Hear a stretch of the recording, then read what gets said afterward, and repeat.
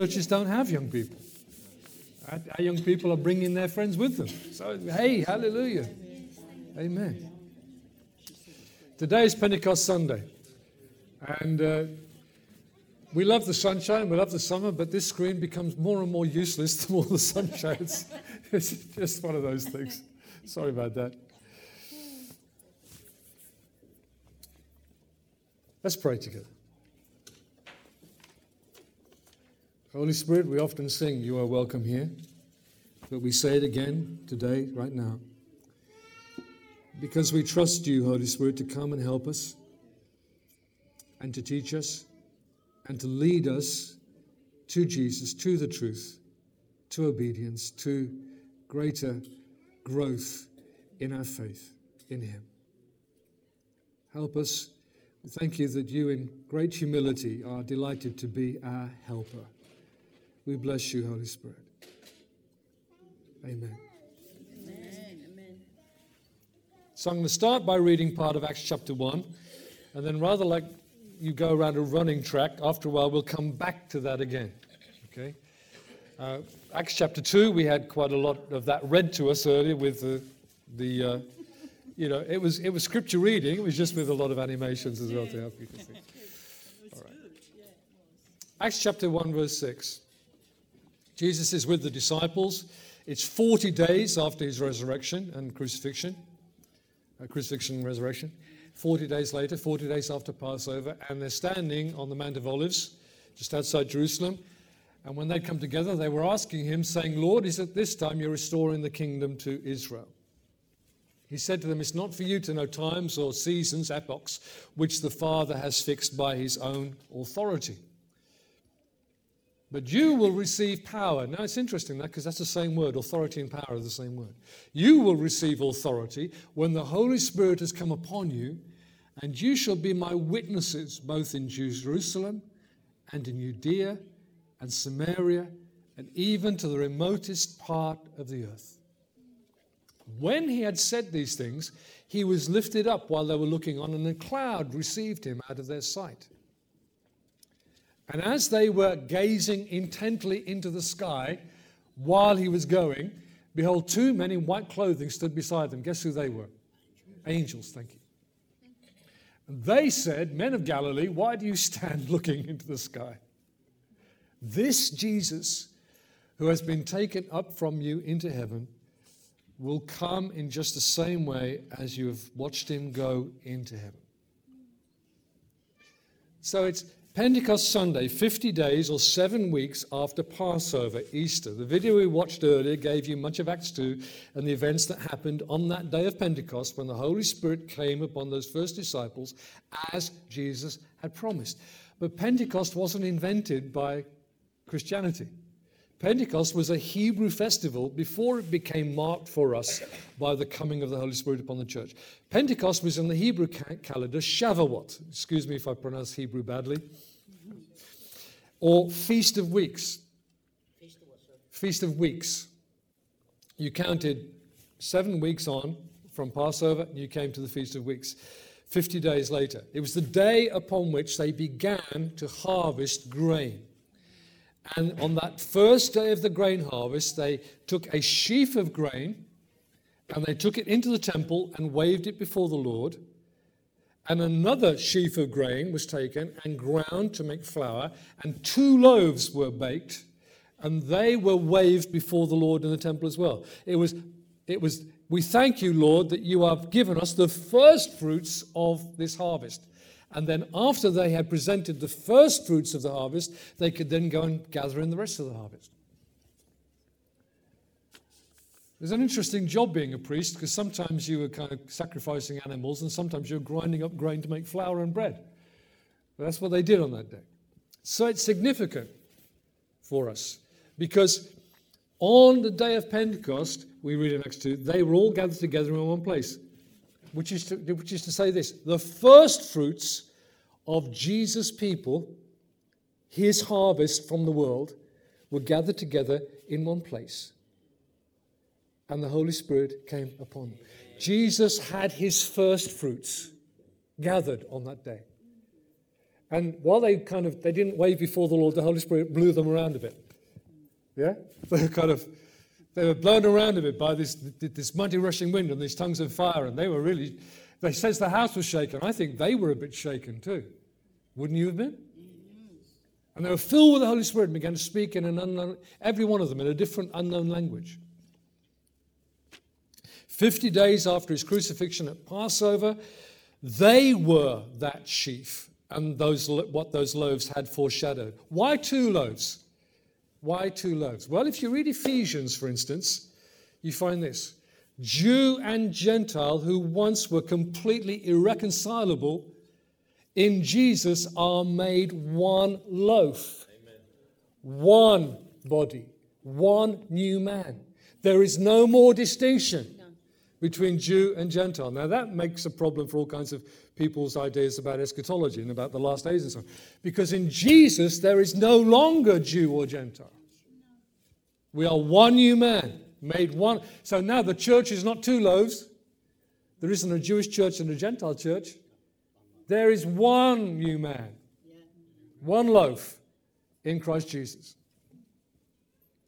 So the first fruits is the beginning of harvest. There's more to come in, more to be gathered in. And guess what? That's exactly what Jesus says both on the Mount of Olives and before when he gave them the Great Commission, which is probably up in Nazareth. Go into all the world, preach the gospel to every creature. Why? Because there's a harvest out there. If there's first fruits, there's harvest. And guess what? The harvest isn't finished yet. I'm going to get you there. You'll have to keep up with me here. All right. The harvest from the nations of people coming to believe in and obey Jesus has gone a long way from that time. And in recent times has advanced rapidly in some places, but is maybe not so rapidly in others, but it is not yet complete. That, by the way, is why we are still here and why Jesus has not come. You can argue all kinds of things. Well, this has got to happen, that's got to happen, Middle East, whatever. No, the big reason, the number one reason why Jesus has not yet returned is because his harvest isn't finished. Hallelujah. There are still more people to be brought to him, to bow in faith, to bow in obedience to his kingship. That's why he hasn't come. Do you understand that when it says in Peter, day with the Lord is like 1,000 years. The Lord is patient towards you. He's not delaying his coming because he wants all to come to repentance. Yes. Right? There's still more to be brought in. Right? Forget the other stuff. That's the key reason why the coming of the Lord Jesus is delayed. Nothing to do with the world societies, nothing to do with politics, nothing to do with nationalities or geography. It's to do with the harvest of the nations, which has got a way yet to go. But there, upon the first fruits of the harvest of Jesus, the gathering of a people to himself from every nation, from every language, from every people group, every society, upon the first fruits that day, the Holy Spirit came and filled them. Now let's think about the Holy Spirit coming on the day of Pentecost. That's an interesting picture because there's kind of like this swirling fire going around the heads of these believers. I kind of like that. It's a different picture. Does the Holy Spirit coming on the day of Pentecost means he wasn't around until then? No. Good. So he didn't remain in heaven with nothing to do on earth. Because if we compare the coming of the Lord Jesus to the coming of the Holy Spirit, we see that Jesus was around and involved long before he was born of the Virgin Mary. He was present at creation. He appeared to men on many occasions during many centuries as the messenger of Yahweh, as the captain of the Lord's army, as Yahweh himself in visible, physical form. Both God the Son and God the Holy Spirit were present and active with God the Father in creation. God the Son continued through the centuries as messenger and mediator of the Godhead until he came as a man. And the Holy Spirit continued to be the agent of bringing God's authority, which is the same word as power. Since we think of power as an impersonal thing, like electricity, we need to get back to that word authority because it gives us more understanding about what we're talking about here. God doing something by his authority. He speaks and it happens. And it's the Holy Spirit who makes it happen. It's his authority that brings it about. He inspired people, he equipped people, he strengthened people, kings, prophets, warriors, and so on. One of our problems in understanding how God works is that we are bound up in time, and we imagine God is too. God is eternal. He is both in time and outside of time. All right? He in his nature is not confined to time any more than, he's confined to kind of 3 dimensions. Yesterday, today, tomorrow, we think about past, present, and future, but God was, is, and will be. He always was, and he always will be. He's both timely and timeless. He's the eternal one. So we kind of need to step out of our way of thinking. There's an expression in Old English, the Scots still use it. He's out with time. He's not confined by it in the way that we are. What did Jesus come to do? I want to rattle off a few things here and then compare. What did Jesus come to do? What did the Holy Spirit come to do? If I gave my talk this morning a cheeky title, but I chickened out in the end. It was the Holy Spirit came. Why? Hadn't Jesus done it all on the cross? A lot of people seem to think like that. Some evangelicals are like, well, we don't really need the Holy Spirit now because it all happened. And, we don't need the gifts of the Spirit or the remarkable supernatural work of the Holy Spirit because, it's all, we've got it all now. Well, if we've got it all, I'm not impressed. What did Jesus come to do? He came to show us the Father. If you've seen me, you've seen the Father. He came to bring us to the Father, to bring us back, to rescue us, to restore us back to what was lost in the Garden of Eden.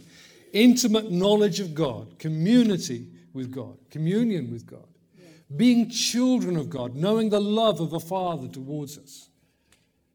He came to bring us back to the Father. To achieve that, he came to put away sin and make peace. And that came at a terrible price. We sang about it earlier, Behold the man upon the cross, my sin upon his shoulders, and so on. We sang about it. Terrible cost. It's called the crucifixion, the atonement, the redemption. Jesus died, gave himself, broken body, poured out blood, to put away our sin, our offense, the thing that kept us from God, our rebellion, and to bring us back into peace and relationship. He came to free us from fear, every kind of fear. Fear of death, it talks about, fear of, but every kind of fear. To bring us into freedom as the children of God. To break our bonds, to liberate the prisoners, yes? Amen. Hallelujah. We sing it, break every chain, break every chain. It's true. He came so that we might have every chain of bondage broken. That's the power of the gospel. He came to give us new life, particularly by his resurrection from the dead, so that his life is now spilled over into our lives. He communicates his life to us. Bring us into new life. To embrace that fully, we have to forsake our old way of life. I'm not going back to that again. I'm embracing this new life in Jesus. That's what we do in baptism. We bury an old life, flush it down the sewer, and embrace a new life in Jesus. He came to rule over us as King and Shepherd. Our Lord, our Master, our guide, our leader. I don't mind you showing some respect and calling me Pastor David, but you have one shepherd and it's not me. All right? I don't mind. I appreciate what you mean to do by that. But you have one Lord and his name isn't David, it's Jesus. Amen. Hallelujah. He came to be our ruler with loving, shepherding care. Yes. To be a captain who doesn't kick us when we fall over, but picks us back up again. And finally, Jesus came, yet in the future, he will return again to raise us from the dead and bring us home to his eternal kingdom and to our inheritance in his kingdom. My little children, my little flock, he says, it's the Father's good pleasure to give you the kingdom. Amen. We will shine like the sun in the kingdom of our Father. That will happen. So what did the Holy Spirit come to do in Pentecost? The Holy Spirit came to bring God's presence to us since Jesus was now returning to the Father. Jesus said, I'll send you another comforter, just like me, and he will be with you all the time. Yeah. I'm going away, but I'm not going to leave you alone. I'll send the Holy Spirit. So the Holy Spirit came to bring God's presence to us and the presence of Jesus to us. He came to lead us to Jesus. Let me just quote some of John's Gospel as we go along here. I preached through it, and it's still very fresh in my mind. You know, Jesus said, he will glorify me. He will take from what is mine and reveal it to you. He leads us to Jesus. You see, the Holy Spirit's amazingly humble, and he doesn't talk about himself. He always talks about Jesus. Yeah? He always references you to him. Why? Because we are made to become like Jesus. And we need to keep looking at Jesus. We need to keep observing him and admiring him and worshiping him and serving him so that we are drawn again and again to him. He's God made flesh. He hasn't given up being a man. He's eternally the man, Christ Jesus. So the Holy Spirit keeps pushing us to Jesus.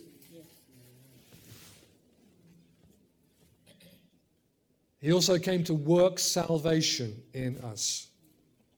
In fact, the very process of you becoming a Christian is not about you making decisions, really. It's about the Holy Spirit leading you and directing you and prompting you and convincing you and persuading you and challenging you until you get it, until the light goes on. And then he energizes you and he causes you to be reborn again. Then he keeps working in you. It's called sanctification. He keeps saying, let me talk to you about this now. We're going to sort this out. Yeah. You know? Now, did you get angry then? Are we going to do, you know? He continues to form us and change us. We're being changed from one degree of glory into another. By what? By the Spirit. Says Corinthians. He works salvation in us. He works freedom. He works righteousness. He keeps building us in relationship to the Father and in right behavior, which is appropriate to being a child of God. It's his work in us. It's not us self-improving. We are being led by and cooperating with the Holy Spirit. Yeah? Yeah. We're not self-made people. We're Spirit-led people. Yes. Yeah. Amen. Then he came to speak God's mind to us. And he did that first of all through Scripture, which is written, and it's established, and it's firm, and it's secure. It's thoroughly authoritative. It's inspired word of God by the Holy Spirit. But he speaks to us from Scripture and in agreement with Scripture. And he can speak to us in our mind. You know, for me, if the Lord starts talking to me, it's a kind of like, I'm not saying you have to have the same thing. You maybe don't. Some people hear an audible voice. Through my mind, there's like this ticker tape that goes tick, tick, tick, tick, tick, tick, and I'm like I'm reading a sentence, and I know the Lord's getting my attention, and sometimes I'm not paying attention, and it's like it gets louder, you know. It's like, and I've even been driving, and I've had to pull over because I'm okay, Lord, you're talking to me. I'm sorry. All right, I'm listening now. The Holy Spirit will speak to us. He's not voiceless, and it's an inner voice. And it's one we need to pay attention to because it often is contrary to a lot of the voices we're hearing the rest of the time. Yes. He will speak to us in agreement with what is already spoken. The Holy Spirit will never defy, deny, or contradict Scripture because it's his word too. Yes. Yes. Right. He cannot speak in any way which is contradictory to the word of God, to the Scriptures. He came to equip and empower us. In other words, to make us more than merely human. Oh, I'm only human. No, you're not. Not if you're born of God and filled with the Spirit. Amen. You are empowered to be more than merely human. Yes. Oh, I can't help it. Yes, you can help. Amen. Because you are empowered by the Holy Spirit. Yeah? It's not about strength in you. It's strength from him. Yes. He came to equip and empower us, both by enabling us with his grace to change and to grow and so on, but also with lifelong skills. You read them I don't want to go through all the gifts of the New Testament, but let me just tell you there's three main lists of gifts in the New Testament. Romans 12, which are things that God has formed in you. He's wired you that way. You're a mercy shower, you're a teacher, you're an administrator. You're made that way. I can't help but think, biblically and theologically, God wired me like that. Yeah. I can't even turn it off. I'll be driving and I'm sermonizing. Yeah? It's just there. And God's wired you in a certain way. You really care about people, and you almost want to kind of dial down sometimes. Oh, I'll stop that for a while. The things God has made, they are character gifts. They're part of who He's made you to be from your mother's womb. That's the Romans 12 list particularly. Then there's an Ephesians 4 list of the people that God gives to His church to bring leadership and direction to His church. Apostles, prophets, evangelists, pastors, teachers. And they don't do things so that everybody else doesn't have to. They equip people for works of service. They exist to provoke the whole body of Christ to be active and engaged and involved in fulfilling what they are called to be and to do. Yeah? So evangelists help us to be evangelistic, and prophets help us to be prophetic. They don't just do all the prophesying to us, they help us to be prophetic. Yes. That's the way those gifts work. And again, that's a calling of God. God gives that person. He doesn't give a person a gift. He gives the person as a gift to the church. That's the way that's expressed there. Then there's a list in 1 Corinthians 12 about gifts of the Spirit. And there are gifts of the Spirit. Concerning spiritual gifts, they're His gifts. And He distributes them, it says in 1 Corinthians 12, again and again, individually, on occasions, whenever He wills. So you don't have a gift of healing or a gift of, the Holy Spirit gives one every time He wants to. Yeah? Every little word of prophecy is a gift of prophecy. Every word of knowledge is a word of knowledge, is a word of wisdom. I don't have a word of wisdom, but I sometimes do speak words of wisdom to people because I listen to the Holy Spirit. He tells me what to say and I say it. Because that was really good. It had nothing to do with me. It just popped into my head. Yeah? Because there was a need there and someone needed some advice, and I said, well, what do I say to them? Okay, I'll say this. And sometimes I'm just plain, simple enough to say the first thing that comes into my head and see if it's God. Yeah? And if it isn't, I'll say, sorry, no, didn't mean any harm. Gifts of the Holy Spirit, individually, severally, as He wills. I don't know how people can expand Scripture and miss that. Every single one of those is a droplet of grace from the Holy Spirit, giving it whenever He wants to, again and again and again and again. So those are the lists there. But all of those need to be done by His enabling, His equipping. All right? He came to equip and empower us, but not just for those gifts and ministries and way of life, as particular skills, particular character things. He came to equip us for everyday life, 24/7. Monday through Friday. Remember those days? Yeah? The Holy Spirit came to equip us for life. Not just for church. He also came to teach us and inspire us. Oh, I've gone too quickly there. He came to teach us and inspire us. Jesus said He will lead you into all the truth. He'll put it before you and then help you to embrace it until you start to live in it. He'll lead you into all the truth, the Holy Spirit.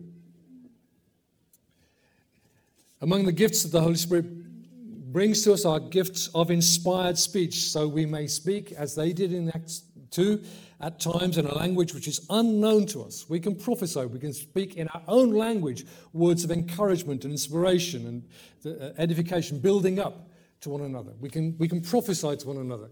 And sometimes, and let me be honest with you, I kind of prophesy and I don't let on I'm prophesying. I just do it. I don't go, whoa, hallelujah, and thus says the Lord or whatever. I just kind of spill things out sometimes, even when I'm not preaching. I just think it comes to my mind and I think I'll say this, and it just happens. All right? I don't think I need to ring a bell every time. Okay, prophecy coming. Just do it. And prophecy can happen in a conversation. Because if you're listening to the Holy Spirit, how do I help this person here? And He puts some words in your mouth and you speak them out and they receive them and they're helped by them. Guess what? That was prophetic, folks. You didn't need to speak in King James English to do it.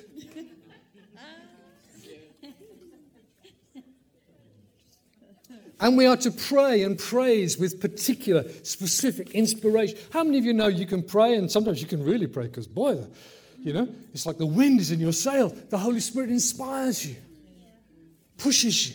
Yep. Amen. And the last one here is the Holy Spirit is given just as Jesus was sent to us to eventually raise us from death at the command of the Lord Jesus on the last day. Jesus commands it, the Holy Spirit does it. Just as creation. When there is recreation and regeneration of this world and you are raised from the dead, Jesus will send his word and the Holy Spirit will make it happen. You'll be raised by the same Spirit who raised Jesus from the dead. Hey, that's something, the same Spirit gets to raise me from the dead. You know? Isn't that a privilege? Wow. So is there a sign or evidence that someone has received the Holy Spirit? I believe there is both initial evidence and a continuing evidence. Right? And the initial evidence is, and I'm quoting here from our standpoint as Elim, we say the initial evidence of receiving the Holy Spirit is inspired speech. All right? That something happens, this thing. If you read James, you find this thing is terrible. It says it's a flame of fire set on fire by hell. It does all kinds of wicked things. It blesses God and then it cusses its neighbor, you know, and it's like, this tongue. So a remarkable thing, when you are filled with the Spirit, this tongue starts to do something quite different. It starts to bless God. It starts to give thanks. It starts to declare his wonderful works. And it does so either by inspiration in your language or by taking you to language you have never learned and do not know. So you don't even understand what you're saying unless the Holy Spirit gives you some feedback about it, you know. But it's inspired speech. Now, most of the occasions in the New Testament when people were filled with the Spirit, they spoke in an unknown language. They spoke in tongues. But other times it more generally says they praised or prophesied. So to be fair, we say inspired speech. But most occasions it was this stepping over into speaking in a language they did not know, they had never learned. And these were human tongues. Remember, Day of Pentecost, the 120 people in the upper room, a bit more than in the picture we showed earlier, 120 people in the upper room, they fill with the Holy Spirit. They spill out onto the street somehow. I don't know what prompted them to kind of rush out into the street, but they're out in the street. And I imagine them being like this. You know, they are so caught up in loving Jesus and the Father and the Holy Spirit's filled them and they're overflowing with joy and they're declaring God's great works, you know. And people from all over the Middle East and Southern Europe are there who'd come to the festivals, you know, Passover and the Feast of Weeks, and they're hearing people doing this in their language. Some pretty weird languages among them too. And they're thinking, these people are from northern Israel. They're from up north, you know, and they're talking my language. How did they get to learn my language? They don't even know it now. But they're speaking it by the Spirit. They don't know the language. They're being given the language in that moment by moment, by the Holy Spirit. And they were human, known languages. Speaking in tongues should not be gibberish. Yeah? It's not saying la, la, la, la, la. It's actually speaking in an unknown language.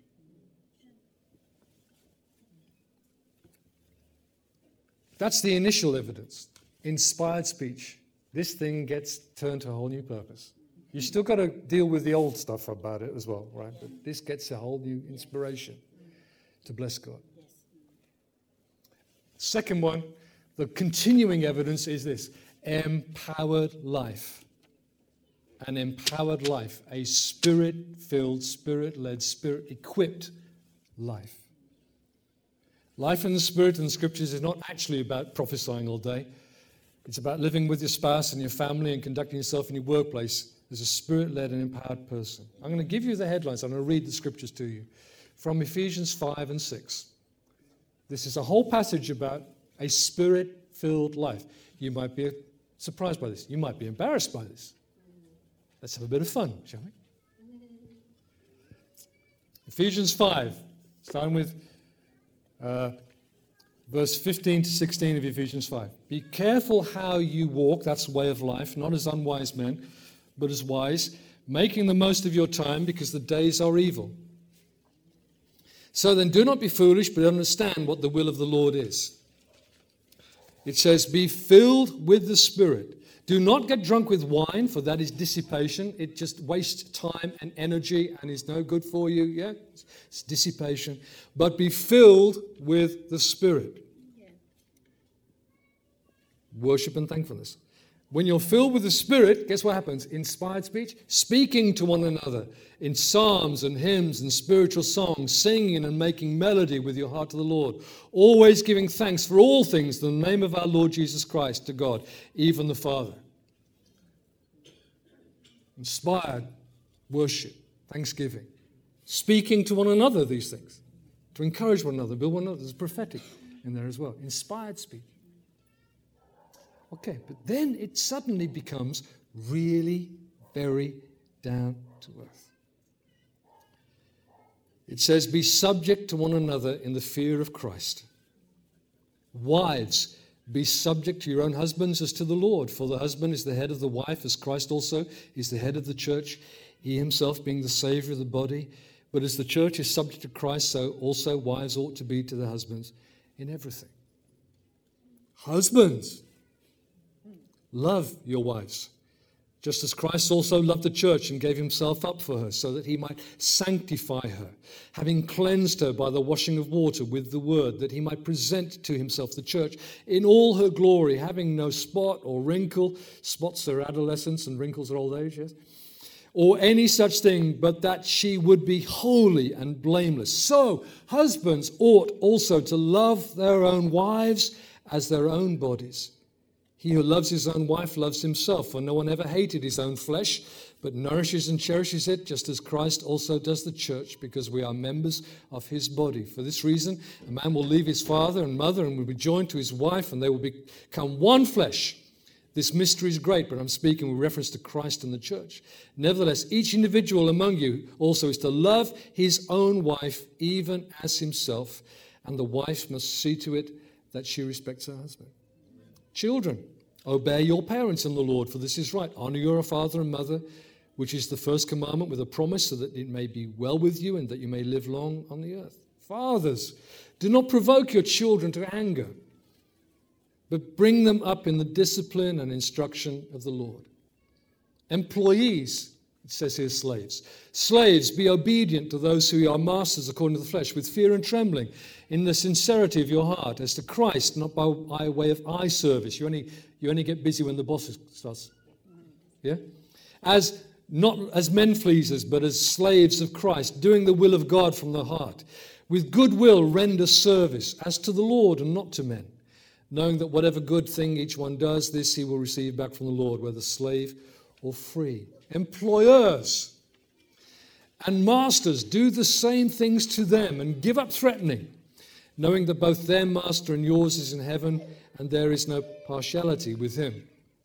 How many of you know that it's a fight of faith to live as a Christian? So Paul says, finally, be strong in the Lord and in the strength of his might. How? Through the Holy Spirit. Put on the full armor of God so that you'll be able to stand firm against the schemes of the devil. For our struggle is not against flesh and blood, but against the rulers, the powers, against the world forces of this darkness, against the spiritual forces of wickedness in the heavenlies. Therefore, take up the full armor of God so that you will be able to resist in the evil day, and having done everything, to stand firm. Stand firm, therefore, having girded your loins with truth, having put on the breastplate of righteousness, and having shod your feet with the preparation of the gospel of peace. In addition to all, take up the shield of faith, with which you will be able to extinguish all the flaming arrows of the evil one. Take the helmet of salvation and the sword of the Spirit, which is the word of God. I'm not going to preach all that to you. Then pray in the Spirit. With all prayer and petition, pray at all times in the Spirit. Pray with the Spirit's inspiration. Chiefly, I would suggest to you, that means pray often in tongues. Pray in a way that you don't know how to pray unless the Holy Spirit helps you to pray. And with this in view, be on the alert with all perseverance and petition for all saints. Pray on my behalf that utterance may be given to me in the opening of my mouth, to make known with boldness the mystery of the gospel, for which I am an ambassador in chains, that in proclaiming it I may speak boldly as I ought to speak. All of that, husbands, wives, children, fathers, employers, employees, what we call spiritual warfare, but the Holy Spirit doesn't fight, we fight with his help, is life in the Spirit. All of that is life in the Spirit. Amen. It's one argument. Every one of us plays at least one of those roles. Wife, husband, child, parent, employee, employer. Every one of us is in the fight of faith to stand firm and to continue on as a Christian. This is about us. This is about real life. And being a spiritual Christian is not an escape from real life, it's being equipped for real life. It's not retreating to kind of a happy place somewhere else. It's being filled with the Spirit so you deal with the life that you live. By the God's grace and by the empowering person and presence of the Holy Spirit. I want to suggest this to you. There is not one department of life which the Holy Spirit is not wanting to fill, except for those departments which need to be closed down, since they are not appropriate for a child of God. He wants to fill everything, except the things he can't fill because they need to close. Yeah. The door needs to close on that room.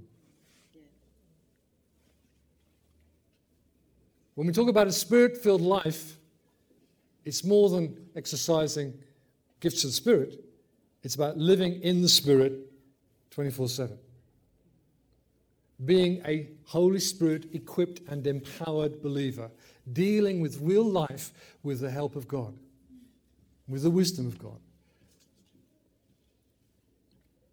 This is not about a history lesson going back to Acts 2. This is present reality. God has not changed and does not change.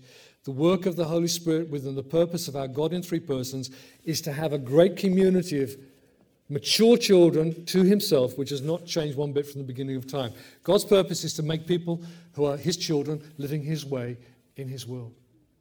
Now, we live with imperfection, with fallenness, and one day the world will have to be remade and we will inhabit a new creation. But even now, we're not to live without knowing the real day-to-day, hour by hour help of the grace of God and the Spirit of God. We're not designed to live any other way. It's not do your best and we'll see how it works out. It's depend upon the Holy Spirit. Constantly. Much of what the Holy Spirit does for us in the New Covenant, he did in the Old Covenant. But here's the difference. The prophecy of Joel was, I will pour out my Spirit upon all flesh, everyone, every believer, male and female, employers and employees, old and young. Not just the king and a prophet and maybe that priest, all of God's people. That's the power of this new covenant promise. You know, Jesus. So Pentecost didn't happen to them back then. It's for us today. The same empowering coming upon of the Holy Spirit to equip us for life. I want you to remember two dimensions whenever we talk about all the work of Christ, all the work of the Holy Spirit. Two dimensions. I want you to remember this picture, in fact. Every truth in the gospel, every truth in the New Testament has both a personal impact and a corporate impact. And you have to hold both of them all the time. All right? So, for instance, let's take the example of love of Christ or the love of God. Jesus, Paul says in Galatians, loved me and gave himself for me. Personal. In Galatians, he says, Ephesians rather, he says, Christ loved the church and gave himself for her. They are both true and absolutely true. Personal and corporate. So if I relish the love of Jesus for me, I have to recognize and be settled in my heart. He loves everyone else around me, my brothers and sisters, just the same as he loves me. Yes. Amen. And I need to treat them well because they are also his. Yes. Yeah? Yes. My body, Corinthians, is a temple of the Holy Spirit. Right? This is not a temple of the Holy Spirit, this building, but my body is. I, as an individual Christian, am a temple of the Holy Spirit. Therefore, I need to be careful about what I do with this body because God lives in here. Yes. But in Ephesians, Paul says, the church, the community, is the temple of God's Holy Spirit. Both are absolutely true. You don't rub one out for the other one. You've got to hold them both like this. This is true about me. This is true of the church. Therefore, that influences the way I behave as a Christian. I need to be committed to a local church. I need to engage with a local church. I need to fellowship with other brothers and sisters because Christ loves the church, not just me. And God fills the church with His Spirit, not just me. Amen. There's nothing wrong with emphasizing the individual and personal issues of the gospel. But if you neglect the corporate ones, you're out of balance, folks. That's right. You're out of balance. You're walking like this, which I find hard at the moment because I've got a bad foot. But anyway, I shouldn't have done that. No. That's going to hurt. You've got to hold both. Yeah. And maybe you need to do some wrestling in your mind with this. Personal, corporate. David said, keep a hold of this. Keep asking yourself, when you handle Scripture, am I seeing it both ways? This applies to me, but it also applies to us. And if it applies to us, I have a responsibility to help it happen with us. I need to encourage it. And if God blesses me in some way and gives me some build-up in my heart today, I need to make sure I'm communicating that to my friends so they are helped too. The comfort, the strength that God strengthens you with, you're to pass on. Not just, oh, that's really nice. I like that. That's true. Yes, amen. God help us. Jesus came to deliver us from selfishness and self-interest. I don't care how some people preach it. It's not about me. Gimme. Absolutely.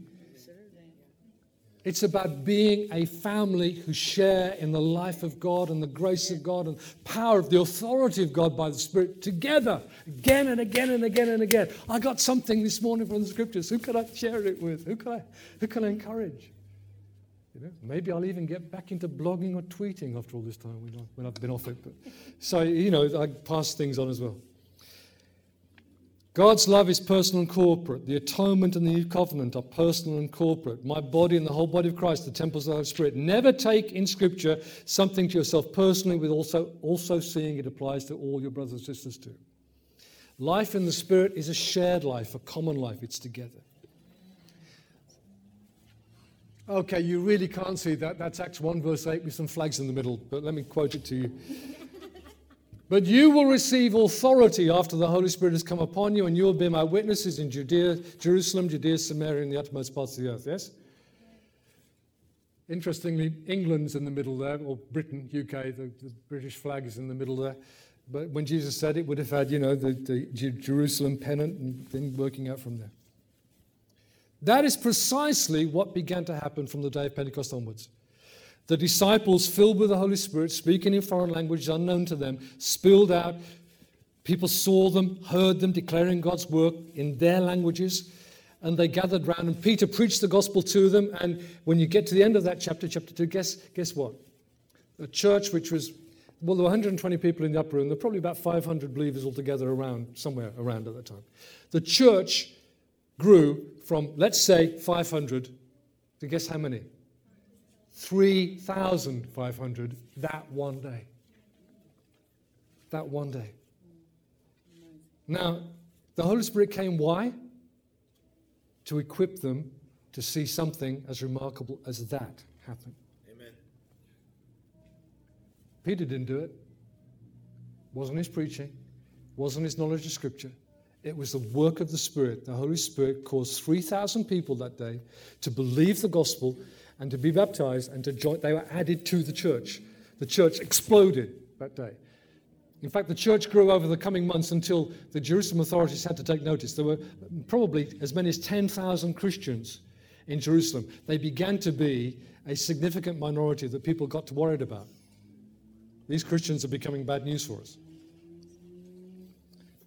I want to put this to you as well. Again, this is my statement. The Holy Spirit was not given just to make church more interesting. The Holy Spirit was not given just to make church more interesting. He was given to equip the church for her task in the world. See, when you get filled with Him, you're full of joy, you're full of God. You spill out into His world. You go and take it somewhere. Aren't we having a holy, lovely time? Yeah, where are we going to go with it? Where should we take this now? That's the mission that Jesus gave them, and that's exactly what the Holy Spirit pushed them to. They didn't know why they were on the street, but He knew. All these people are hearing them speaking about the works of God, and then Peter stands up and preaches a sermon, probably in Hebrew or Aramaic, so we would understand. And 3,000 people come to Jesus that day. 3,000 people.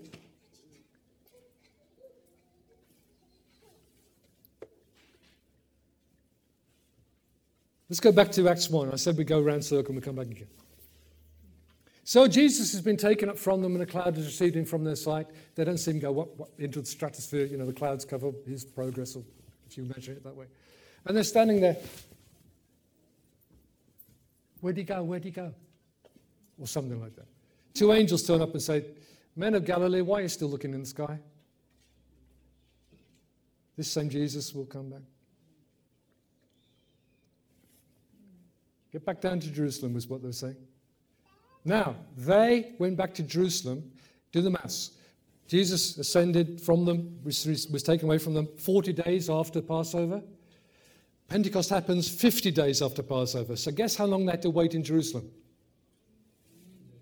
10 days. Some of us can't wait 5 minutes.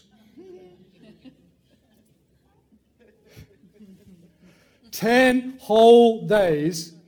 They simply had to wait until something happened, which they weren't quite sure what it was going to be, but Jesus had promised that He would send the Holy Spirit. They knew it was going to happen, but they had to wait for it. And when the day of Pentecost had fully come, suddenly, the place was shaken, the wind blew in on them, the tongues of fire appeared to them. And that was all the Holy Spirit getting their attention, because then as they were filled with the Holy Spirit, suddenly they're turned into what Jesus always told them to be. You will be my witnesses.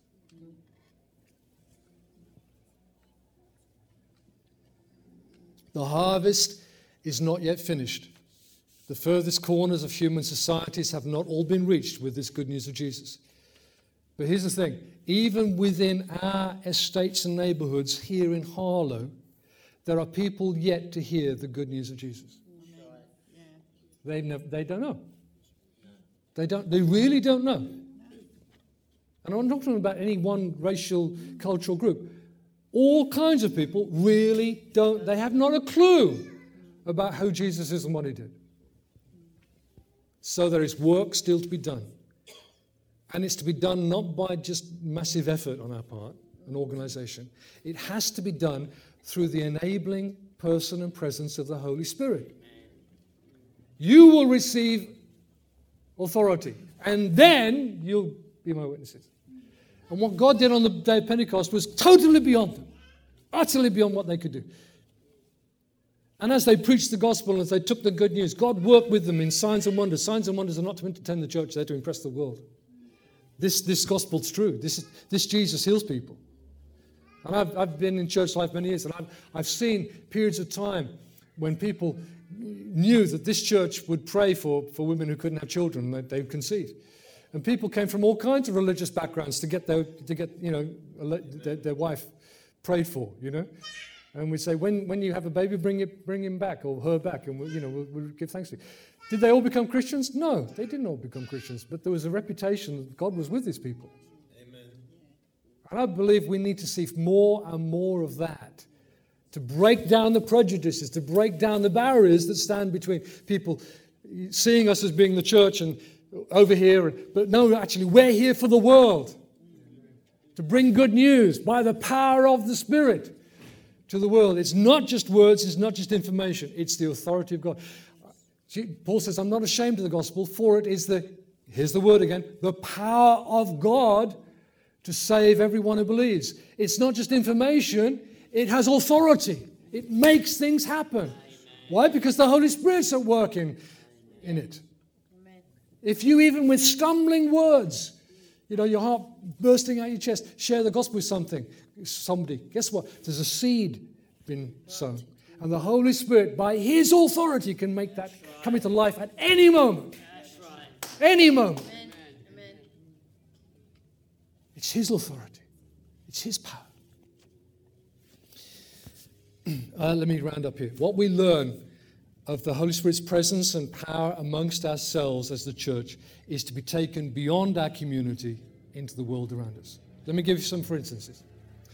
If some of us are learning to hear the voice of God through the Spirit, so we can speak to one another encouragingly, prophetically, we can hear the Lord, have a word of knowledge or a word of wisdom that brings some instruction and enlightenment to a situation. Guess what? Take it to the world. Yes. The same thing. It's not, Jesus, this is not locked into church. It's the work of the Spirit. You learn how to be that. You learn how to cooperate with Him. Go and take it to the world. Remember, that's how Jesus brought a Samaritan woman to faith. He told her about her life and she hadn't told him a word. Yes? Yeah. Yes. Jesus spoke prophetically with insight to the woman. And guess what? By the Holy Spirit, we can do the same things. Yeah? Yeah. Not because we know everything about everybody. Well, God help me, I don't want to know everything about everybody. I'd soon be asking the Lord to turn that one off. Walk along the street. But He will tell you what you need to know so you can deal with that person and help them towards faith. Yes. We need to be open to that. Beyond church, if we learn to pray for one another as the family of God, to pray care for one another when someone's sick or in need, well, guess what? We then go and do it to unbelieving people. It's like, well, you're very ill, you're very upset. Would you mind if I prayed for you? Do you know, people very rarely say no to being prayed for. Very rarely say no to being prayed for. And signs and wonders are given by the Holy Spirit not for our sake, but for their sake. Because it's a sign to Jesus and a wonder, so they wonder. Yeah. I don't need to wonder whether God is real. I kind of know that by now. But it's a wonder so they know God is real. So the work of the Holy Spirit is not just to make Jesus known to us, but through us to the world. Therefore, His work in us is also to make us living examples to the world of the life of Jesus and the continuing authority of Jesus. He's not just my personal private master, He is the King of the world. Amen. He's the rightful son and heir of all things. Scripture says, be filled with the Holy Spirit. In a few minutes, we're going to break bread together. Our time is reserved still to do that. But let's take a few moments to pray together now. And I'm going to suggest to you that while we're breaking bread, you could come forward and be prayed for. At the end of the morning, we'll make sure that some people are available. If you want to be prayed for at the end of the morning, we'll pray for you. If you want to take some time together with us tonight to come to the prayer meeting, and during that time, we'll pray for you to be filled with the Spirit, to receive the Spirit. Come this evening. We'll do it again then. But do not give up on this thought that every one of us needs to obey this instruction of Scripture. Be filled with the Holy Spirit. Why? Because every one of us is designed to live this Christian life not without His help. Amen. Husband, wife, child, parent, employer, employee, all of life.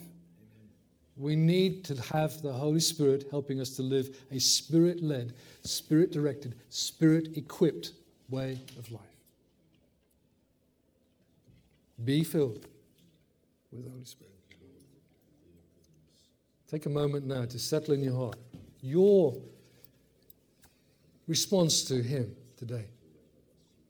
It's His word to us.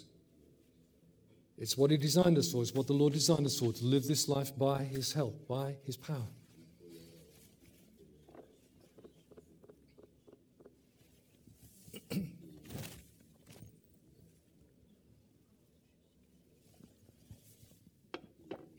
Have you ever known what it is to be taken beyond yourself, filled with the Holy Spirit?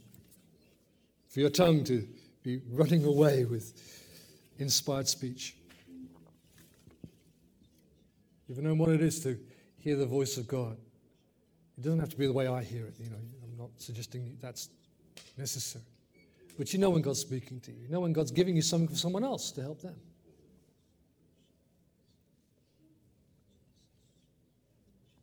You might say that's an extraordinary way of life. We are extraordinary people if we're filled with the Spirit. We're not ordinary mortals.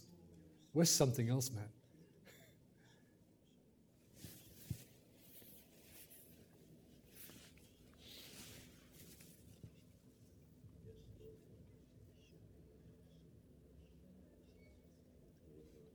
I have one more scripture to kind of drop into you. Joe and I were at a conference day yesterday and talking together. It's the one where Jesus says, if you, being evil, know how to give good gifts to your children, how much more will your Heavenly Father give the Holy Spirit to those who ask Him? Amen. Thank you, Lord. There is not one bit of unwillingness on the part of God to fill you with His Holy Spirit. Not one bit of unwillingness.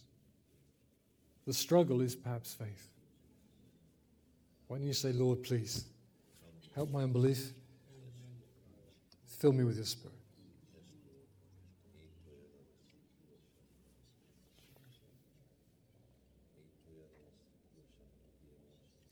Blessed be your name, Lord. Glory to your name, Lord Jesus.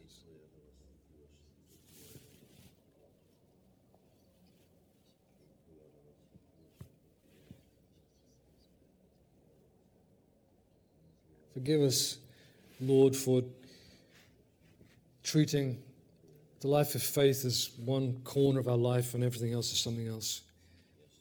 You want to invade all of our life. Fill it with your presence, fill it with your joy, fill it with your peace, fill it with your power, your authority. You want us to be filled with you by the Holy Spirit so that we do not live without help, without equipping, without empowering, without wisdom, without direction. We acknowledge before you we're weak, we can mess up in all sorts of ways, but you are our helper. You are our strength. And we look for the equipping presence of God by the Holy Spirit, not just week by week. We struggle to live on that kind of ration, but day by day, even hour by hour, we want to be calling to you and receiving from you, speaking to you, speaking to us, you directing us, both as individuals and as a community and as people who represent you wherever we are in your world.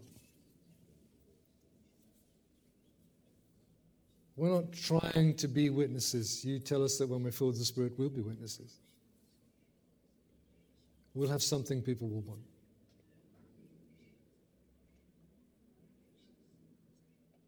We thank you, Lord Jesus.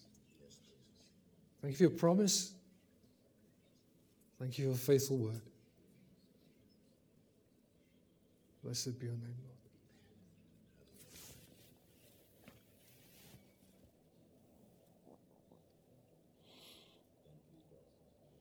Okay. Going to break bread.